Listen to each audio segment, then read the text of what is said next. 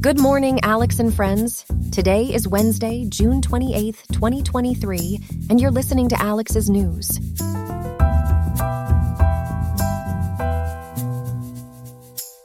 Today in Riverside, California, we can expect a high of 84.6 degrees and a low of 58.7. Now let's take a look at the stories we'll be covering in this episode of Alex's News.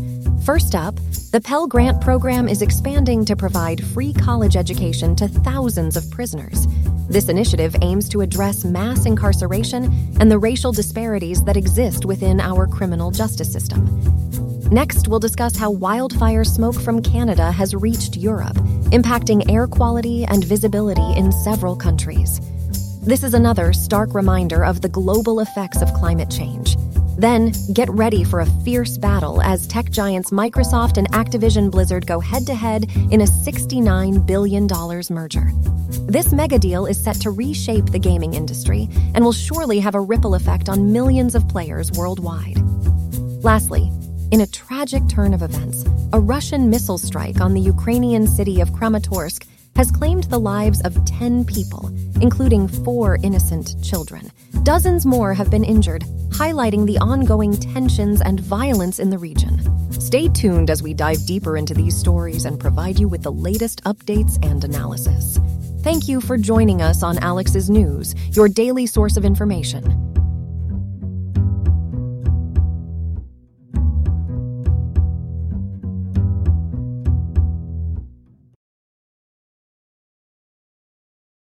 Welcome back to our morning news segment.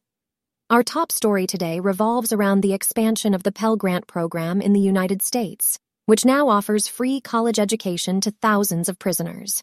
This move comes as part of an effort to address the mass incarceration and racial disparities resulting from tough-on-crime policies from the 1970s to 2000. To give us more insight into this development, we have our news reporter Antony joining us. Good morning, Antony. Good morning, Connie. Thank you for having me on the show. It's a pleasure to have you, Antony. So let's start with the basics. Can you tell us more about the Pell Grant program and its expansion to prisoners? Absolutely, Connie. The Pell Grant program is a financial aid initiative designed to assist undergraduate students who demonstrate exceptional financial need to pay for their education. Previously, prisoners were not eligible for these grants due to a ban put in place in 1994 under the Violent Crime Control and Law Enforcement Act. However, in 2020, Congress lifted the ban, allowing prisoners the opportunity to receive tuition aid and pursue college education. Thank you for clarifying that, Antony. Now, how many incarcerated individuals are expected to benefit from this expansion?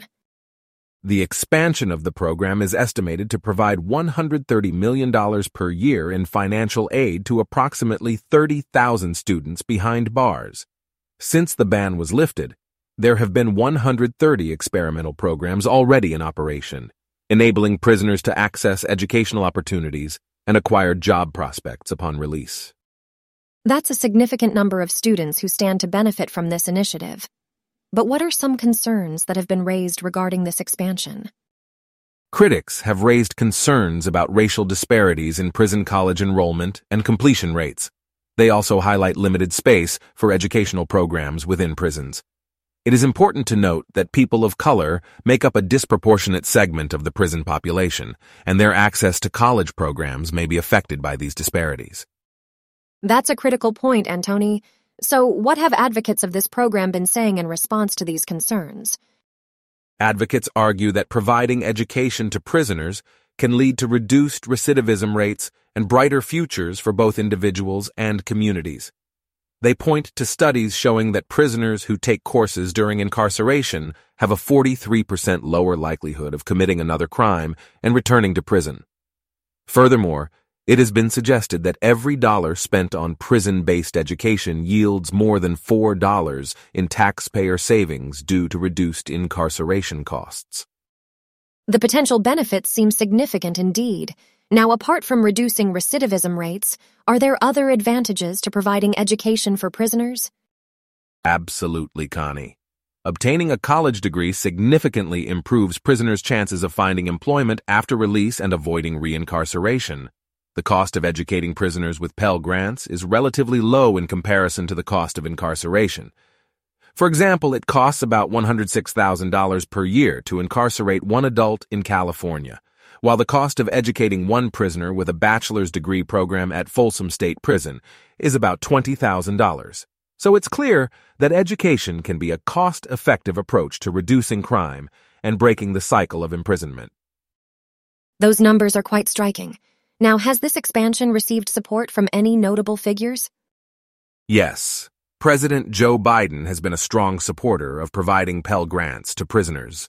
His endorsement adds political weight to initiatives, aiming to empower incarcerated individuals to rebuild their lives through education. It's a significant endorsement that emphasizes the importance of education as a means of redemption and reducing recidivism rates. Thank you for sharing that information, Antony.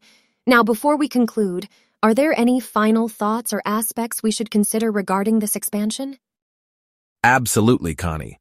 While the expansion of the Pell Grant program for prisoners offers opportunities for education and rehabilitation, it's important to address the concerns about racial disparities. Prioritizing racial equity and examining enrollment and completion rates among different racial groups will be crucial to ensuring fair access and making this program truly transformative. Collaborations between corrections departments, universities, and employers are also playing a pivotal role in creating job opportunities for former prisoners who have obtained a college degree, as finding employment with a criminal conviction can be challenging. Thank you, Antony, for providing such an in-depth analysis of this important story. Your insights have helped shed light on both the benefits and potential challenges of the Pell Grant expansion to prisoners. We appreciate your time, and thank you once again for joining us. Thank you, Connie. It was my pleasure to be here and discuss this significant development with you. Welcome back to our morning news podcast. In our next story, we turn our attention to the smoky skies impacting Europe, thanks to the wildfires burning in Canada. Joining us now is our reporter, Ellie. Ellie, can you give us a detailed analysis of the current situation? Of course, Connie. The smoke from the wildfires in Canada has traveled all the way to Europe, causing some obscured conditions in Portugal and affecting air quality and visibility in Spain and France. It's important to note that the smoke is situated higher in the atmosphere, specifically at 1,100 meters and above. This means that while it may result in striking sunrises and sunsets for European residents, the air quality in Europe itself remains unaffected. Thank you for that clarification, Ellie. It seems like the impact is more visual than anything else. Can you shed more light on the key incidents or elements mentioned in this story? Absolutely, Connie. The primary focus here is the situation in Canada, where nearly 500 wildfires are wreaking havoc.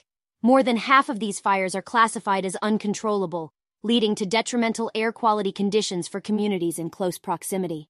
The smoke from these fires has been confirmed to have reached Europe by the Aerosols robotic network, as it spans across the Atlantic Ocean and engulfs regions in Western Europe.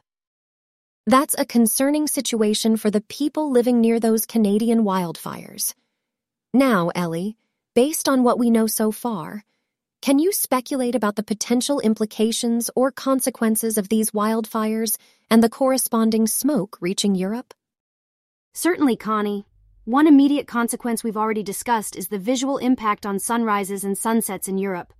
However, a larger concern could be the potential health effects that prolonged exposure to this smoke could have on individuals.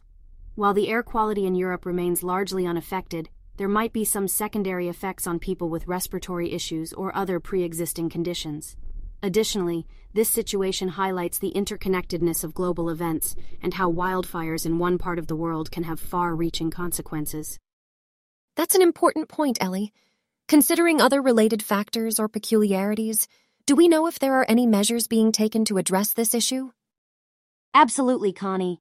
In Canada, efforts are underway to control and contain these wildfires, particularly in the areas where they pose a threat to local communities. Firefighters and emergency response teams are working tirelessly to extinguish the blazes and minimize the impact on people's lives. Furthermore, authorities in Europe will likely continue to monitor the situation closely while providing relevant updates to the public. Thank you, Ellie, for your comprehensive analysis on this story. It's a complex situation with potential implications for both Canada and Europe. We appreciate your insights. Welcome back, listeners. Today, we'll be diving into the high-stakes battle between Microsoft and Activision Blizzard as they fight for approval of their $69 billion merger. Joining us now is our news reporter, Arnold, who has been closely following this story. Arnold, what can you tell us about the current situation? Thanks, Connie. Well, Microsoft and Activision Blizzard are facing off against the Federal Trade Commission, FTC, in court. The FTC is seeking a temporary halt to the merger, arguing that it would hand Microsoft exclusive access to Activision games. To make their case, the CEOs of both companies, Satya Nadella of Microsoft and Bobby Kotick of Activision Blizzard, are expected to testify during the proceedings. That's quite a showdown. I'd like to dig deeper into some of the key events here. Can you explain why Microsoft believes this merger would benefit gamers? Absolutely, Connie. Microsoft's main argument is that the merger would make popular Activision games more widely available to gamers. They believe this will increase accessibility and ultimately improve the gaming experience. The company has also tried to address concerns about potential antitrust issues by offering to license the tremendously popular Call of Duty franchise to its competitors. Interesting strategy by Microsoft. However, it sounds like they're facing quite a bit of opposition. Can you shed some light on who is opposing the merger and why? Certainly, Connie. While the merger has gained approval from several jurisdictions around the world, it has run into obstacles from the FTC and Britain's Competition and Markets Authority. The FTC is aiming to prevent the deal from being finalized before an administrative trial begins on August 2nd. This trial is seen as a significant test for the FTC's oversight of big tech, particularly under Chairperson Lina Khan's leadership. So, it seems like regulatory bodies are keeping a close eye on this merger. Are there any specific concerns raised by others in the gaming industry? Absolutely, Connie. Sony, one of Microsoft's main competitors in the gaming world, has voiced its concerns about the merger. Jim Ryan, a Sony gaming executive, has expressed worries that Microsoft could use the popularity of the Call of Duty franchise to gain an advantage over PlayStation. Their perspective aligns with the regulatory viewpoint that this merger could lead to a decrease in competition within the industry. These testimonies and arguments presented in court must be crucial. How long do we expect this legal battle to last, Arnold? Well, Connie, according to my sources, the court proceedings are anticipated to conclude on Thursday. During this time, all eyes will be on Nadella, Kotick, and other industry executives testifying and making their case. It's definitely going to be a crucial period for both Microsoft and the gaming industry as a whole. Indeed, the outcome of this court battle will have far-reaching implications. Before we wrap up, are there any other factors or peculiarities we should consider? Absolutely, Connie. On top of the actions taken by the FTC, the UK's Competition and Markets Authority has also taken measures to impede this merger. It's clear that the deal is facing significant regulatory opposition, making the outcome uncertain. We'll have to wait and see whether the judge will side with the companies pushing through the merger or the regulatory bodies trying to block it. Thank you, Arnold, for keeping us updated on this colossal battle between Microsoft and Activision Blizzard. We'll be eagerly awaiting the conclusion of these court proceedings. Thank you, Connie. I'll make sure to bring you any further developments as they unfold. Welcome back to our morning news podcast. We have Jenna joining us to provide an in-depth analysis of a recent tragic event. Jenna, could you please share the details of what happened? Absolutely, Connie. In the eastern Ukrainian city of Kramatorsk, a Russian missile strike took place, resulting in a devastating loss of life for the community. At least 10 people, including 4 children, have tragically lost their lives, and over 50 others have been injured. The attack specifically targeted a popular pizza restaurant, causing extensive damage to the building itself. That's truly heartbreaking, Jenna. Can you tell us more about this particular restaurant and who frequented it? Of course, Connie. This restaurant was a popular spot for local residents, Ukrainian troops, journalists, and aid workers alike. It was not only a gathering place for the community, but also attracted people from various backgrounds. It's deeply saddening to know that people seeking a moment of enjoyment and normalcy were impacted by this horrendous act. President Volodymyr Zelensky condemned the attack. What did he say, and how is this incident connected to Russia? President Zelensky expressed his strong condemnation of the attack, labeling it as yet another example of Russia's commitment to terrorism. This incident is just one of a series of nightly attacks that Russia has been carrying out on Ukrainian cities situated further from the front lines. The ongoing missile strikes demonstrate Russia's aggressive approach and disregard for innocent lives. Ukraine has recently made territorial gains against Russian forces. Can you expand on that and explain its significance? Certainly, Connie. In its counteroffensive against Russian forces, Ukraine has gained control over territories to the north and south of the captured town of Bakhmut. However, it's important to note that Bakhmut itself remains under Russian control. Unfortunately, as a response to these territorial gains made by Ukraine, Russia has significantly increased its missile strikes on Ukrainian cities, leading to the devastation we're witnessing in Kramatorsk. It's disheartening to hear how this situation continues to escalate. Were there any specific targets mentioned by the Kremlin, and does this attack raise concerns about their indiscriminate nature? Ukrainian officials have stated that among the victims of this attack are 3 children. While the Kremlin claims that its targets are solely entities related to the military, this attack on a crowded restaurant raises concerns about the indiscriminate nature of the strikes.